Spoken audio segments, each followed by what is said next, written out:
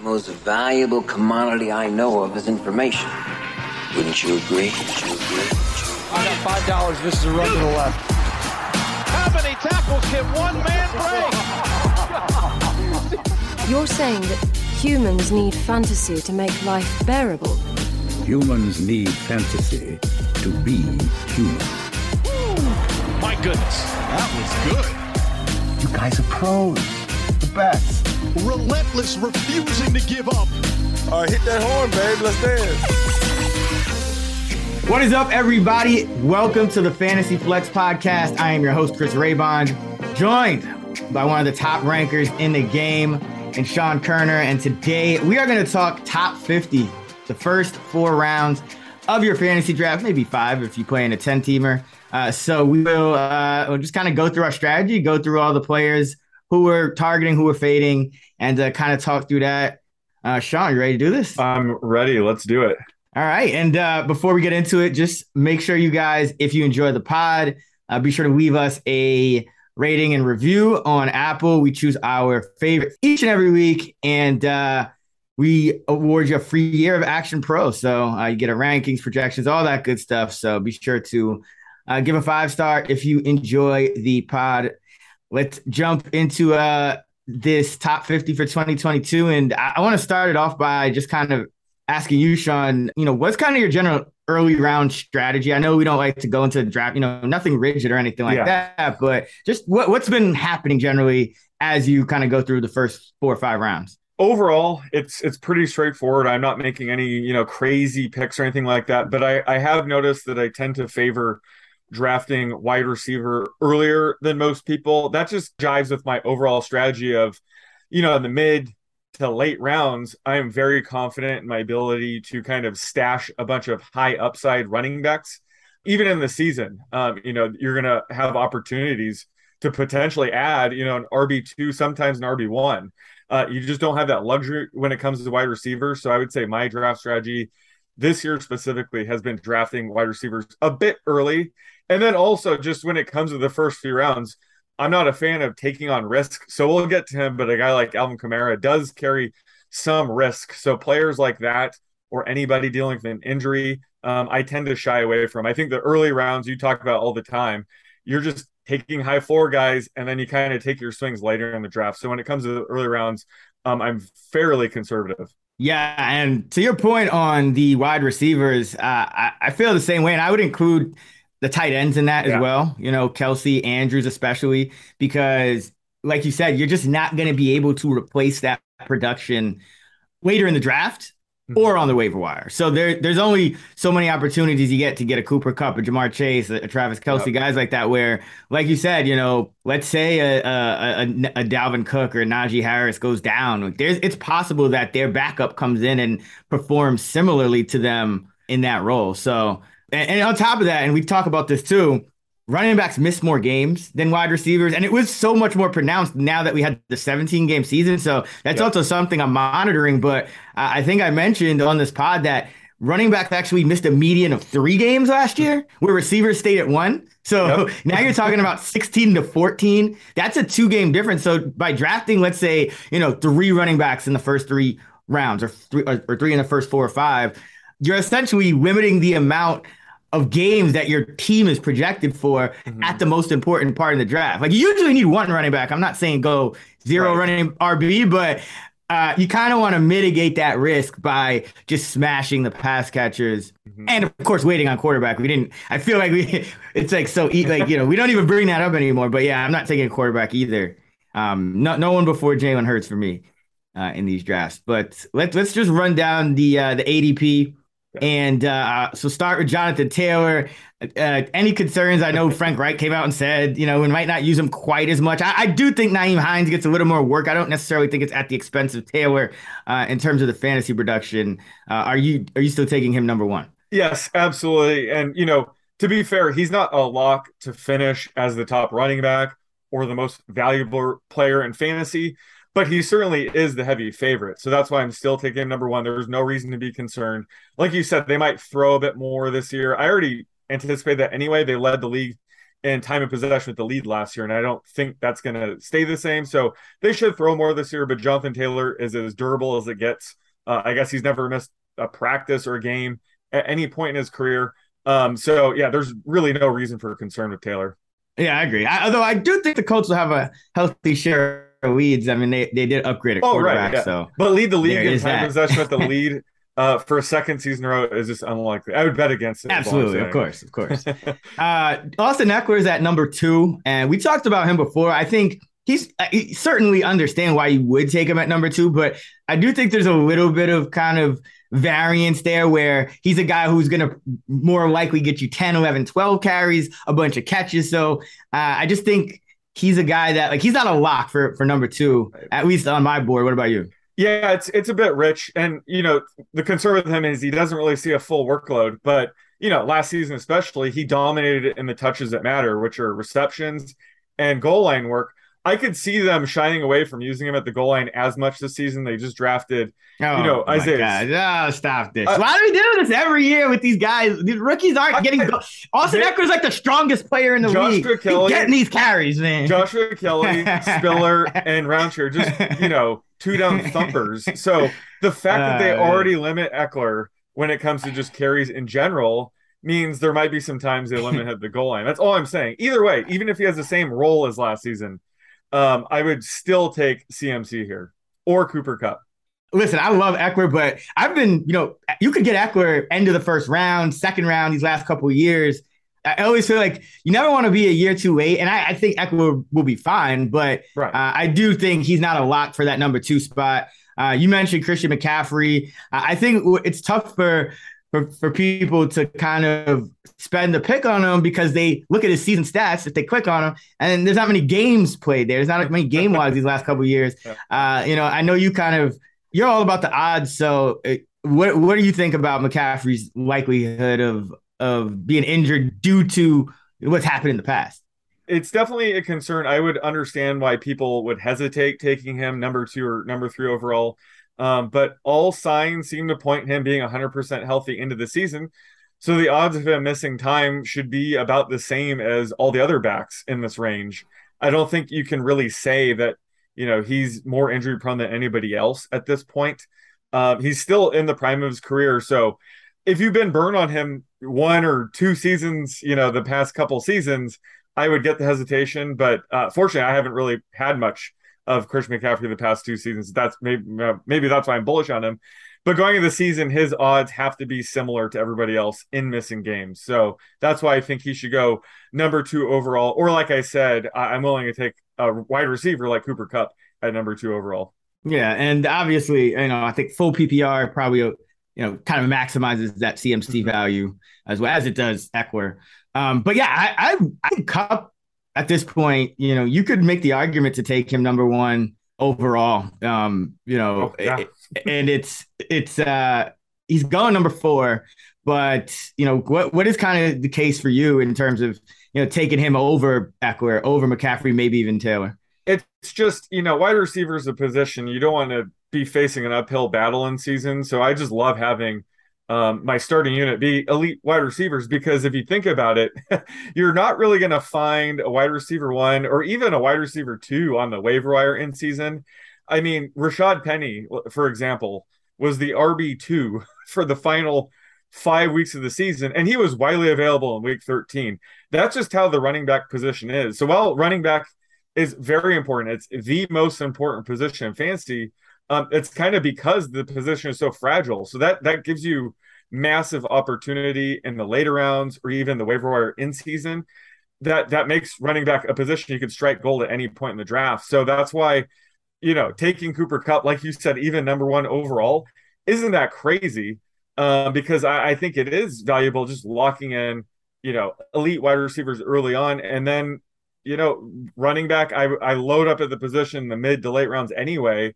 Usually I can come away with, a couple RB1s or RB2s anyways, even if I punt the position altogether. So while I don't subscribe to 0 RB, I just think a guy like Cooper Kupp, especially early in the draft, makes a ton of sense. Yeah, and the numbers kind of bear that out if you're factoring these missed games into the projections, because even a guy like Taylor, I'm projecting him with 2 missed games, even though he hasn't missed a game. We saw what happened with Henry. We saw what happened with McCaffrey.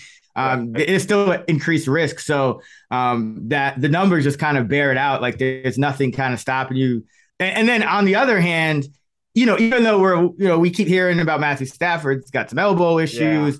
The odds of Matthew Stafford like missing a significant amount of games are still not that much higher than any other quarterback. Even, I know he's kind of is starting the year with the injury, but it's just more so something he's kind of has to deal with. So I've heard the concerns there. I'm not really buying it too much, but I guess that would be why people may shy away as well. I think Kupp should be going, as high as you want to take him. Yeah, that is a fair point. That's the one thing about wide receiver where there is potential downside is they are attached to their starting quarterback. So Cooper Kupp, if Stafford were to miss time, I mean Cooper Kupp with John Wolford might be in the wide receiver 2 range. I mean, honestly, he might take that much of a dip. Whereas, a team like the Ravens, they have survived. The offense has gotten actually better when Tyler Huntley's under center. So I do factor that in when I evaluate receivers. But like you said, the odds of Stafford missing time are very low. So it's not something I really weight too heavily when it comes to Kupp. But that is something that you kind of have to factor in when drafting wide receivers. Yeah. And I should mention, Kupp, Chase, Jefferson, you could get those guys not in the first round last year. So there is, we're not going into the draft saying, you must take a wide receiver, forget about running back. We're just kind of pointing out, the kind of demand and how we're kind of going through this. Derrick Henry's at number 5. I mean, for a guy this beastly, I feel like there's not been a lot of talk about Henry. I mean, this guy could easily finish as the top player overall in fantasy. He was getting 27 carries a game last year before he went down. And I don't looking at this Titan squad, I don't see any way he doesn't again. Yeah, especially after getting rid of AJ Brown. They're almost going to have to run the shit out of the ball. So yeah, I do like Henry. I am a bit worried. He is, 28 years old now.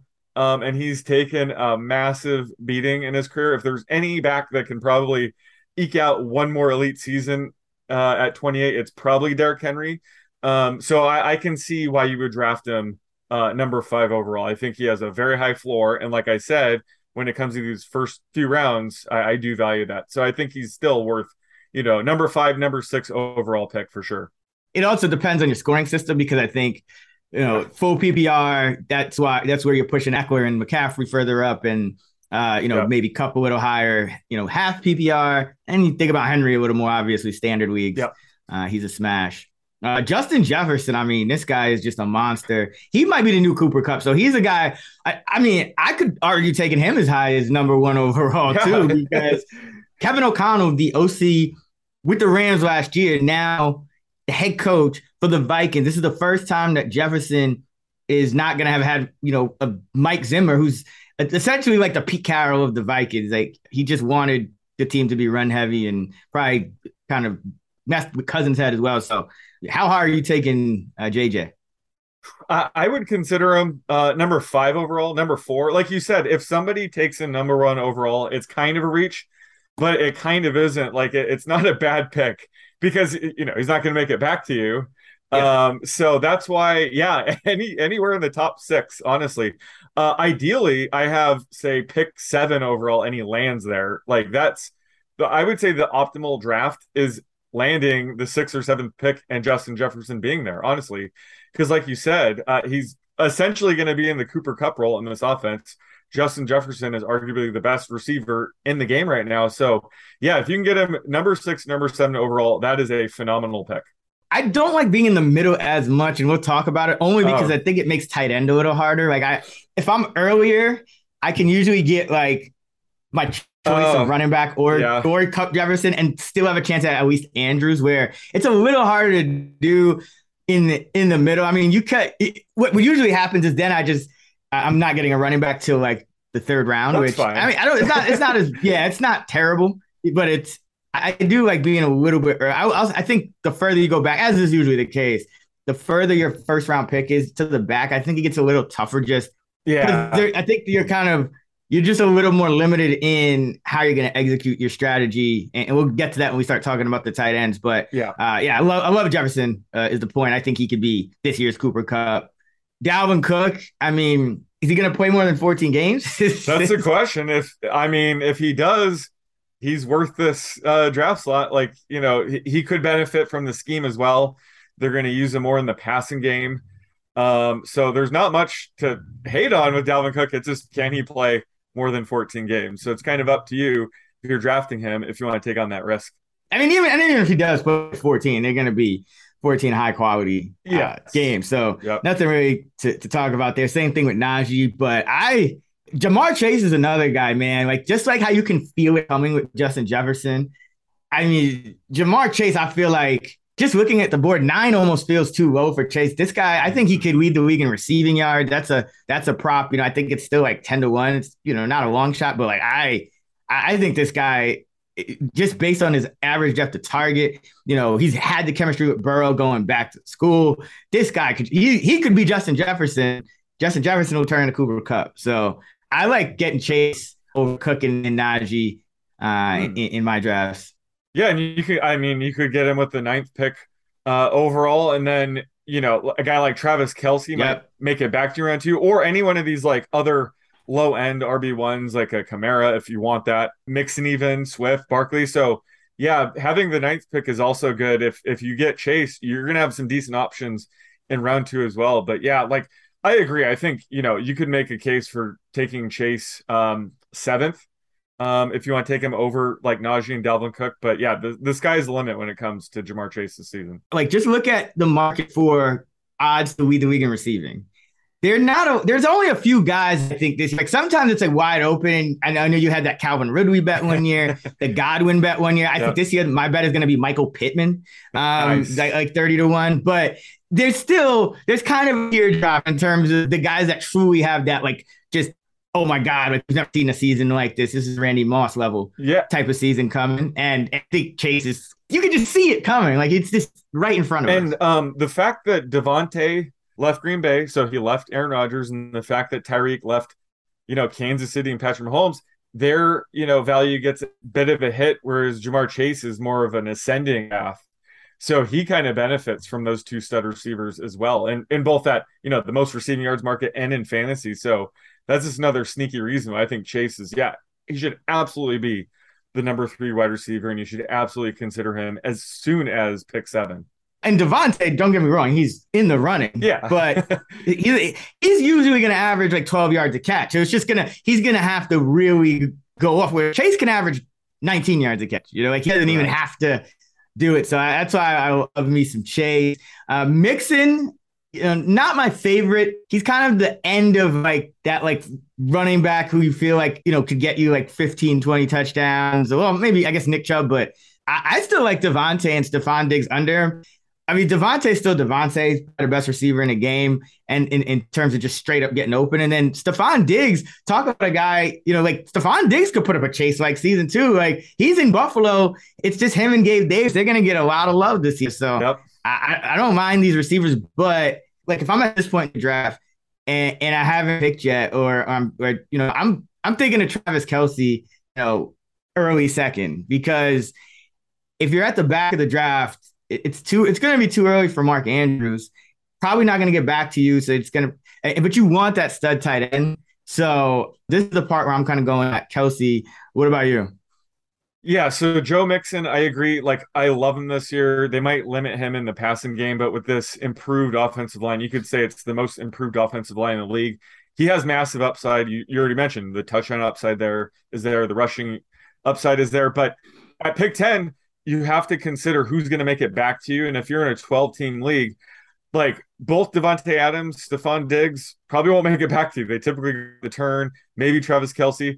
There's a chance if you pass up on Joe Mixon, he actually makes it back to you. And if he doesn't, there's 3 other backs in Alvin Kamara, DeAndre Swift, and Saquon Barkley who have similar upside as Mixon that might make it back to you. So at that position, at number 10 overall, I'm absolutely targeting a wide receiver, whether it's Ja'Marr Chase if he's still there, Devontae Adams, Stephon Diggs, or like you said, even Travis Kelce, I would consider that. But I just think taking a running back at pick 10 is kind of a bad move because you can take like the guy that whoever you wanted to take there might make it back to you in round 2. So you're kind of passing up on getting one of these elite receivers and still landing one of these running backs. So that's kind of how I'm handling the 10 spot. I think Mixon there is a bit too high. Yeah, and I would actually take that a step further. I think once you get to the back end of the draft, I think you want a wide receiver and Kelce.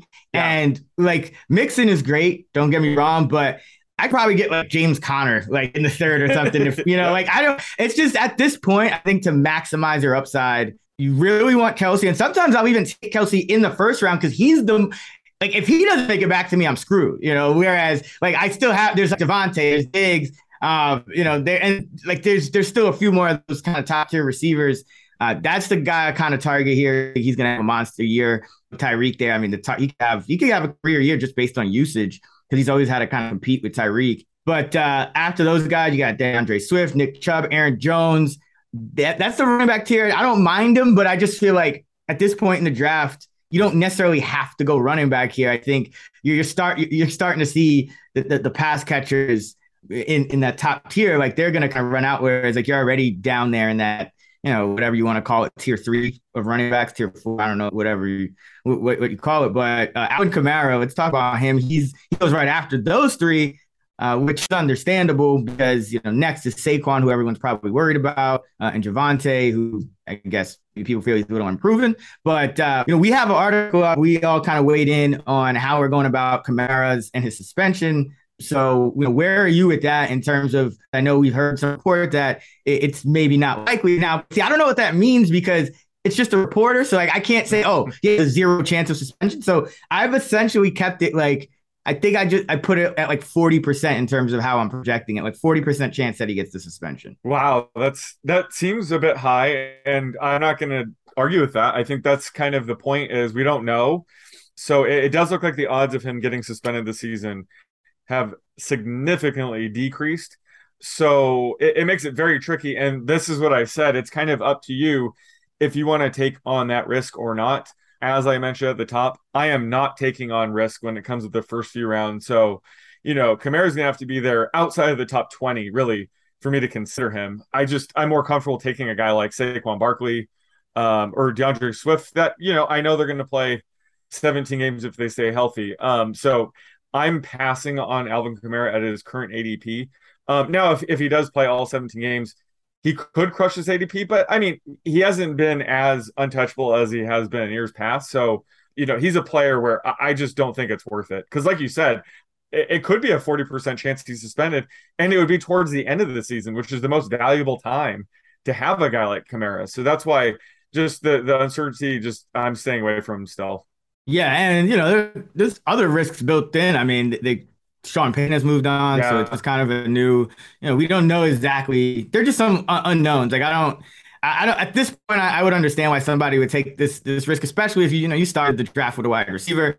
Being able to get like a Cooper Kupp, Alvin Kamara team. There's a lot of upside there, and you're trying to win your league, so I don't mind. But yeah, he's just a little further down on my board just because there is some uncertainty. Whatever you think it is, the point is not 0. Exactly. That's what we're trying to avoid here. CeeDee Lamb goes next. Nothing really to talk about with him. But Saquon is 19. What about him? Does the risk or the perceived risk, I guess you can call it, match the reward at 19th overall? No, I do like him here. And you remember we faded him last season because he was entering the season hurt. He was already hurt. He was going to be limited, and we didn't like his production even when he was healthy. But I think this is a fair time to take him. All signs seem to point him being 100% to begin the season. There are concerns about the offensive line, but he's a pass catching back, so I think he can overcome that quite a bit. He has literally 0 competition for touches back there. Who's going to steal touches? Matt Breida.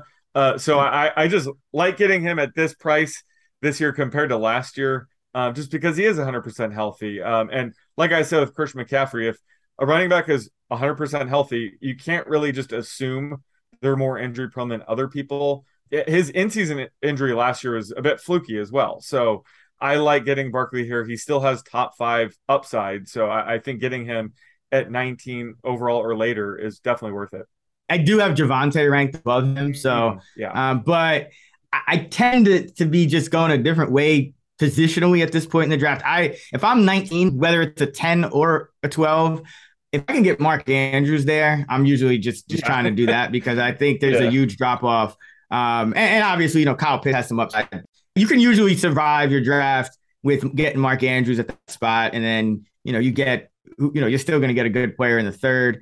Debo's at 20, Devontae 21, Tyreek Hill 22. Like, this is the argument for kind of taking a running back early in the first round over like a Kupp or Jefferson. It's because like you can get Tyreek Hill at the end of the second. Now, I think that's too low. And also hearing that Waddle is kind of been missing a lot of practice. Like, I think Tyreek Hill is going to still be that alpha. Obviously, it's no Mahomes, but this is one of the most talented players in the league, and you're getting him 20 seconds. So I like the Tyreek spot. What about you? Yeah, I love getting him here. And I actually mentioned in my wide receiver projected half PPR points, there's a 21-point drop-off from Tyreek to the next receiver, Mike Evans.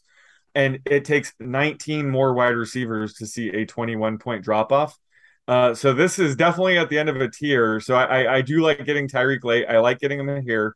And actually, every position has a massive drop-off here. This is an interesting part in the draft where literally every position sees a massive drop-off. So I do like the idea of getting Tyreek Hill here. And the chances of Mike Gesicki getting traded seem pretty high right now. If he's dealt, I think that's going to help Tyreek's target share even more. So there's a lot of reasons to like getting Tyreek Hill, like you said, at the end of the second round. Like, it's too good to pass up. Yeah, and you kind of mentioned it. There are some drop-offs. At least now you have to start being smart about positions and what positions are smart to target the drop-offs. Obviously, we talked wide receiver, but I think the thing to avoid is, in my opinion, drafting Josh Allen here, because while there is a big drop-off from him to the QB2, you could still get a Mark Andrews here. You could still get a Tyreek Hill here. You could still get a running back as well if you maybe start with a receiver and you're kind of worried about the depth there. So you're going to have usually 3 picks by the time this tier is all said and done if you're drafting at this point. So it's one of those where I guess Allen is the guy I avoid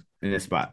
Yeah, Allen's tricky because when it comes to like modeling and VBD values, like he's way up there. Yeah. Like I definitely have a big drop off between him and the next tier of QBs with Patrick Mahomes, Justin Herbert, Lamar Jackson, Kyler Murray. But like you said, when it just comes to the position, the fact that you can get Jalen Hurts later on, or even Trey Lance, like if he falls outside of the top 10, just the amount of value you're going to get from that, and you can build out the other positions before then, it just makes it drafting Josh Allen this early. It doesn't make as much sense. But, if anybody drafts Josh Allen 20th overall, you can't blame them.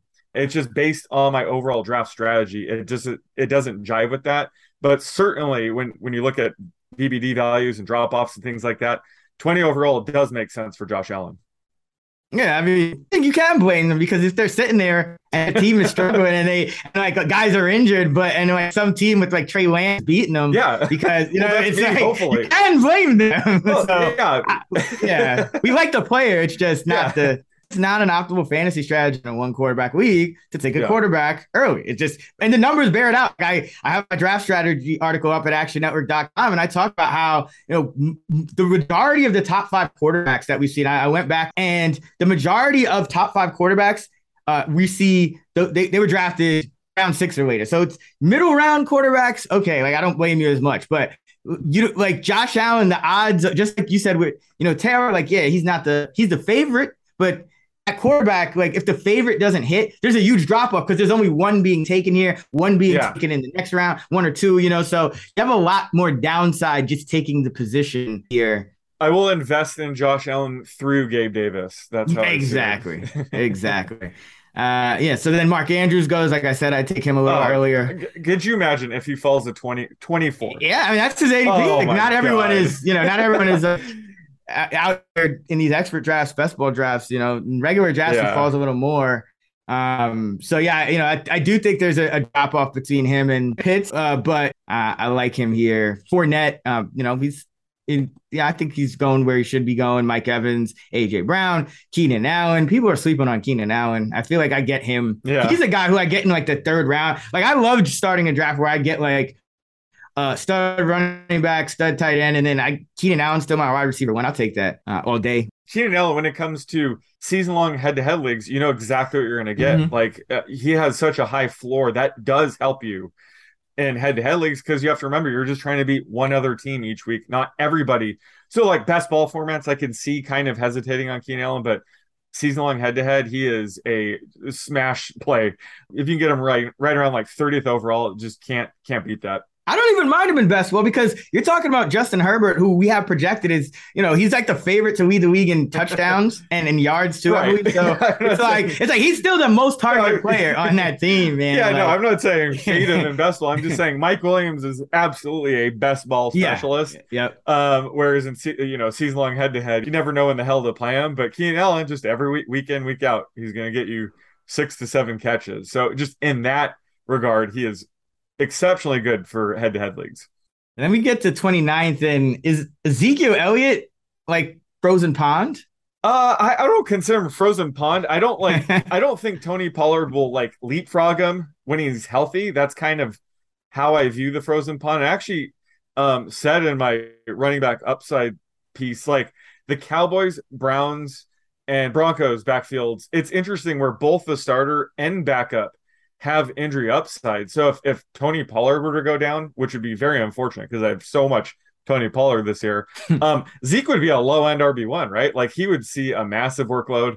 The Tyron Smith injury doesn't help, but I think Zeke would still push low end RB1 value. Like all those backfields, all the starters and backups have hidden upside.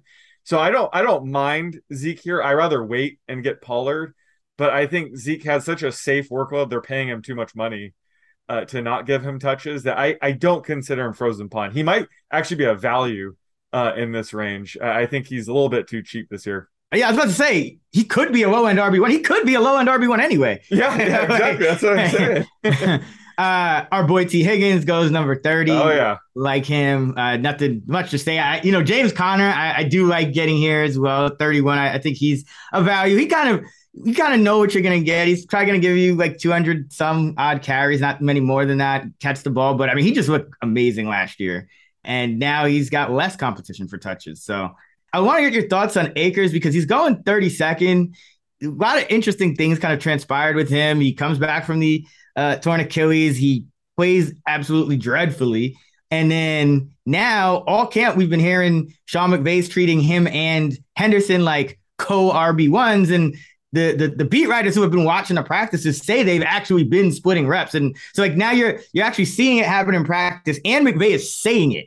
So I'm curious as to your thoughts on how exactly you're projecting the splits with him and Henderson, given, what we're hearing out of Rams camp. Yeah. What we're hearing out of Rams camp means that Akers is definitely a frozen pond type of candidate because he doesn't have a guaranteed workload. The reason I bumped him down to like he's probably 40th overall, so I wouldn't take him this early. But the reason I still like Akers is just the Rams threw the ball inside the 5-yard line at a very high rate last year. They ranked first. I could see that regressing a bit. I could see Cam Akers easily having a 10-plus touchdown season, so I do like his upside. But like you said, there is concern when it comes to workload, and being in a true 50-50 committee with Darrell Henderson is a real possibility. So I think getting him in this range definitely gives off frozen pond vibes. And I know you like Darrell Henderson, so that just speaks to that situation being closer than people expected. First of all, it's not like I like Darrell Henderson. I mean, he's great, he's cool, but he's not like one of my guys like Gabe Davis or anything. But right. I mean, I just always try to manage risk, and like you said it at the top. And last year I managed risk by taking guys like James Conner and Leonard Fournette, because I was getting them as like a cheaper like part of what could end up being a committee. And Jamal Williams even had a lot of value at different points in that year. Yep. So like this year, again, you're not getting another Kyle Pitts. Like if you let him pass, you're not getting another Michael Pittman. Exactly. So it's like Cam Akers, you might get another Cam Akers and his name could be Darrell Henderson and you could get him in the 9th or 10th round. So it's just managing risk, nothing against Akers. Yeah. But I just don't like this spot for him. As a matter of fact, if I would actually love Kyle Pitts here if I didn't have a tight end yet and I'm drafting here. What are your thoughts on Pitts real quick? Just, I know you have the big drop off, but I feel like he's more likely to hit the top tier than Kittle or Waller this year. Yeah. Oh, exactly. I think he's almost in a mini tier. So Kelsey and Andrews are they're tier one. I consider them very close. And then you have the three tight ends a little bit farther down with Pitts, Waller, and Kittle. And I honestly think Pitts deserves his own tier because if you think of his range of outcomes, being the greatest tight end of all time is certainly within his range of outcomes. So getting him while he's ascending in his career, he's what, only 21 years old right now. He could easily join that top tier this season. I think the only reason he wouldn't this year is because Marcus Mariota and Desmond Ridder will let us down. But either way, he's one of those guys where you can bank in a higher ceiling. So I would take him, a little bit earlier than I'm projecting because his range of outcomes is a lot wider than, Waller or even Kittle. So I do kind of like getting Pitts in this range if I still need a tight end. I totally agree. And the way I like to think about it is, again, you want to be a year early to these things. So you can kind of see this coming. And remember, like, I look at Pitts kind of like he could be Mark Andrews, a guy who puts up ridiculous numbers on a low volume pass offense and even with Andrews, he was great last year. But remember, he really solidified himself as that, like, okay, now I'm Travis Kelce material with that 3-game stretch, week 14 to 16, where he had 11 for 115, 10 for 136, and 8 for 125 with at least one touchdown in each of those games with Huntley. And if he doesn't do that, he's probably a little closer to Pitts in ADP and overall finish. So this year, it could easily be Pitts. I mean, Drake London, we already saw him get banged up. So there could be a situation where Pitts is still that undisputed top target in Atlanta. And like you said, one of the better talents of the generation. So yeah, I'd go Pitts right here, would not go Mahomes. Do like Michael Pittman, though. I mean, another guy I think people are sleeping on. I think he has an outside shot at leading the league in receiving yards. Remember, Matt Ryan, his guys are always in that running when he actually has good receivers. Julio would get crazy yardage and then Ridley. Yeah. So, and Pittman, we talked to Matt Harmon about him. He said he was one of the top receivers in reception perception. No issues getting open. So, like Pittman. I do want to get your thoughts on Breece Hall. It's Montgomery, Justin Herbert. Mahomes is up there in that ADP range as well. Not taking quarterbacks just yet, but Breece Hall, 38th overall. We did get a report out of Jets camp that Michael Carter still, quote unquote, the RB1. This is another one where, I mean, what are you doing with Hall at 38? I think 38 is a bit high, and I love Breece Hall. He was by far my favorite running back from this class. He reminds me of a blend of like Joe Mixon and Kareem Hunt. I think he's going to be that good. And I kind of figured that Michael Carter is going to be an issue at least earlier in the season. But I think talent will win out. I think by the end of the season, Breece Hall will be a workhorse back. But behind this offensive line, in this offense, the upside is fairly limited. I think the offensive line is going to let him down a bit this season. So I think 38 is a bit too high, especially considering Michael Carter's still there. So I love the talent. This seems a bit too early for me. And you still need touchdowns, and it's still the Jets. Yeah, so. You still need touchdowns. Exactly. Jalen Waddle, apparently a little bit banged up, but at least his ADP has fallen a little bit. I still would prefer like the wide receiver ones, like Deontay, Terry McLaurin over a Jalen Waddle. So I think this is a little too high, but and DJ Moore as well. Yeah. So DJ Moore is going 40th. Probably the best quarterback he's ever had. No, it's not saying much, but would you take Moore over Jalen Waddle? Oh, absolutely. Yeah. I think Moore is sort of at the top of this. Michael Pittman's at the top of all these guys. That was a great call earlier, especially at the most receiving yards at 30-1. But I think after Pittman, DJ Moore is the guy for me.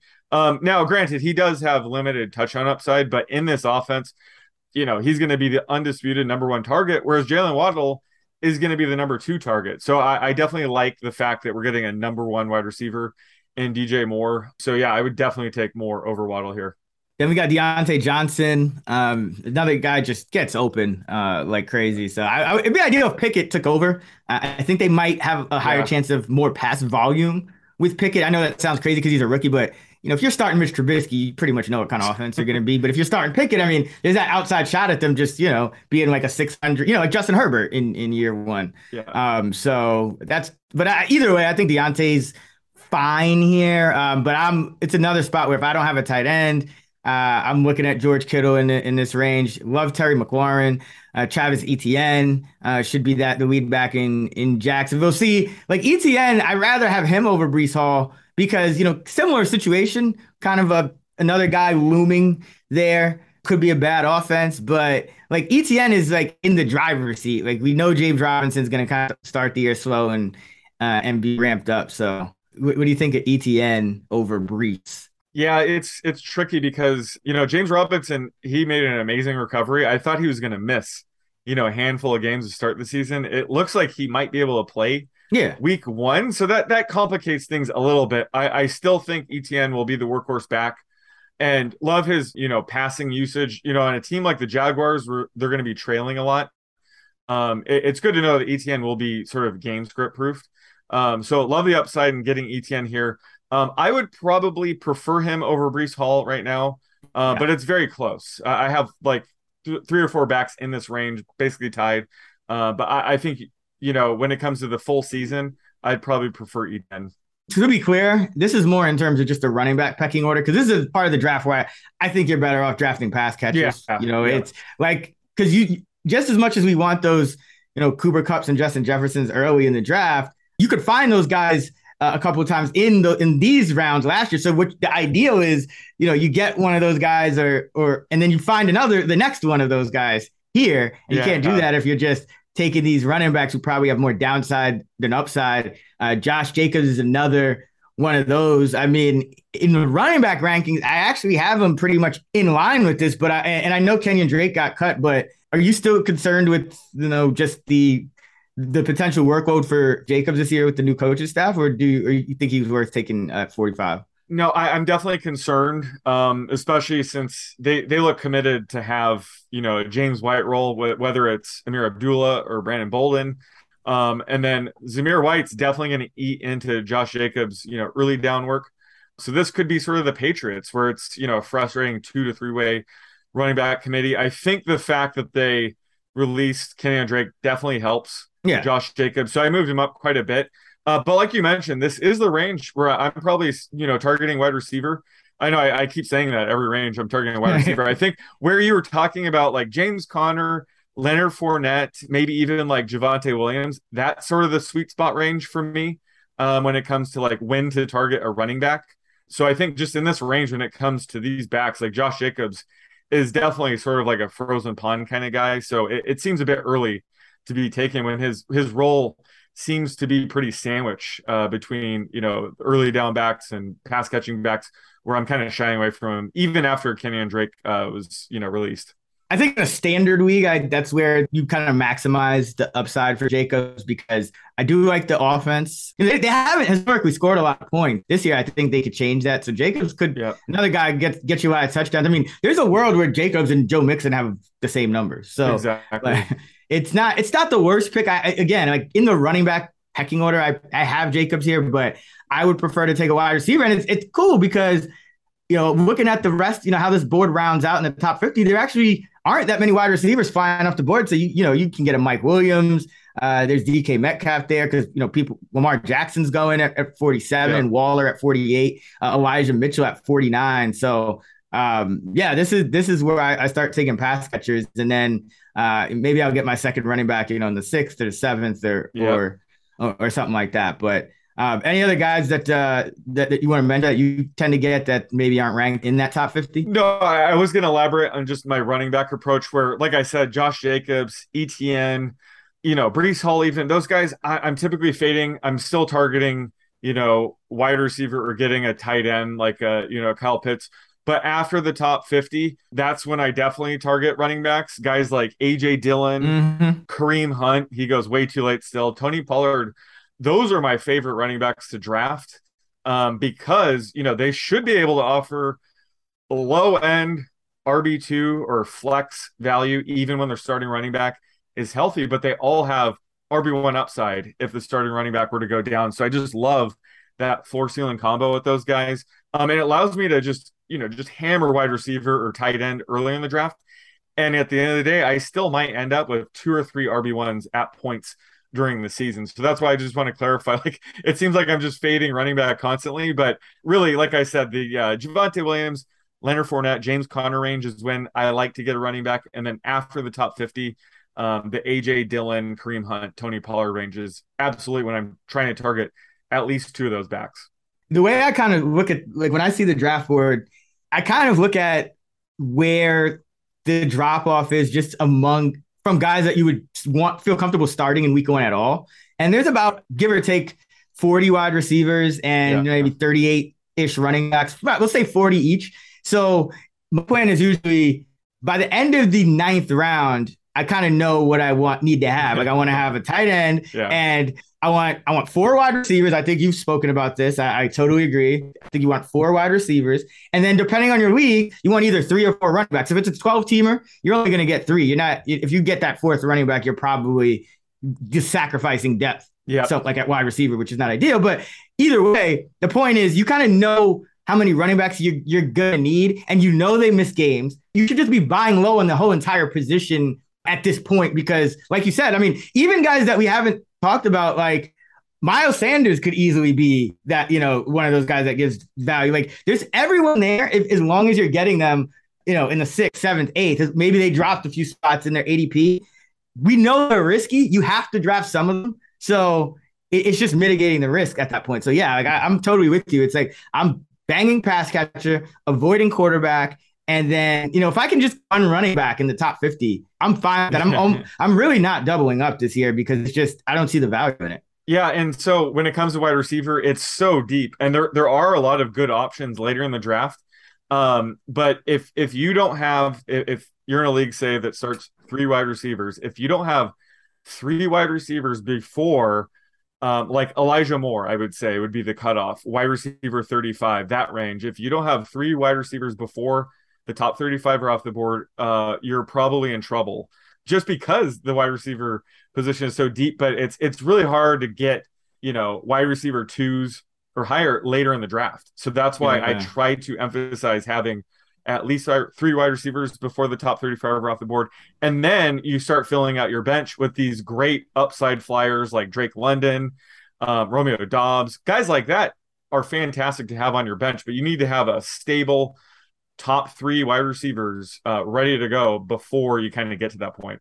And that's why I say kind of 4 in the top 40, because I actually kind of include London in more of that. Like I would start London in week 1. Like I don't really have questions about him, but I'm talking about like wide receiver seems deep, but then you start getting like, it's like you go from like Christian Kirk to like Chase Claypool and Kadarius Toney. Like you know what I mean? Like it starts getting late early. Yeah, they're all the same. Like wide receiver. And one of them typically falls later than they should. So that's why it's just important to load up early. So we want those guys to be on our bench to begin the season.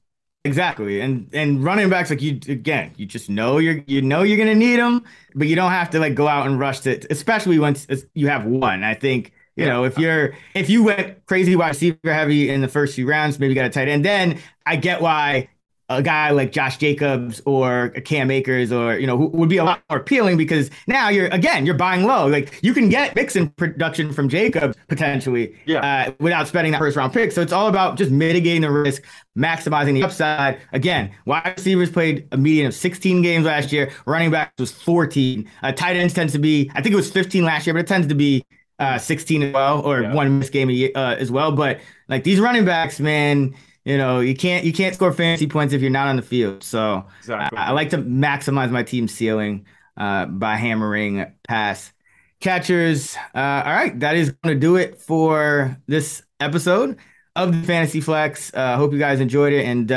we have a ton of content out here on the channel. We have a lot of great episodes we've been cranking these out all off season. So if you want to go back and check out, we go into each specific position. We got a lot of a great guest, Evan Silva, just did a sleeper episode. We had Jake Seeley on, we had Jay Zacharyson, just a lot of top tier, sharp guys in the industry. So be sure to check out the channel if you're preparing for your drafts. And you can find us on Twitter. Sean is at @the_oddsmaker. I'm at Chris Raybon. We're also at those same handles on the free award-winning Action Network app. Be sure to check out actionnetwork.com for our fancy rankings, projections, content, all that good stuff. Until next time, let's get this money.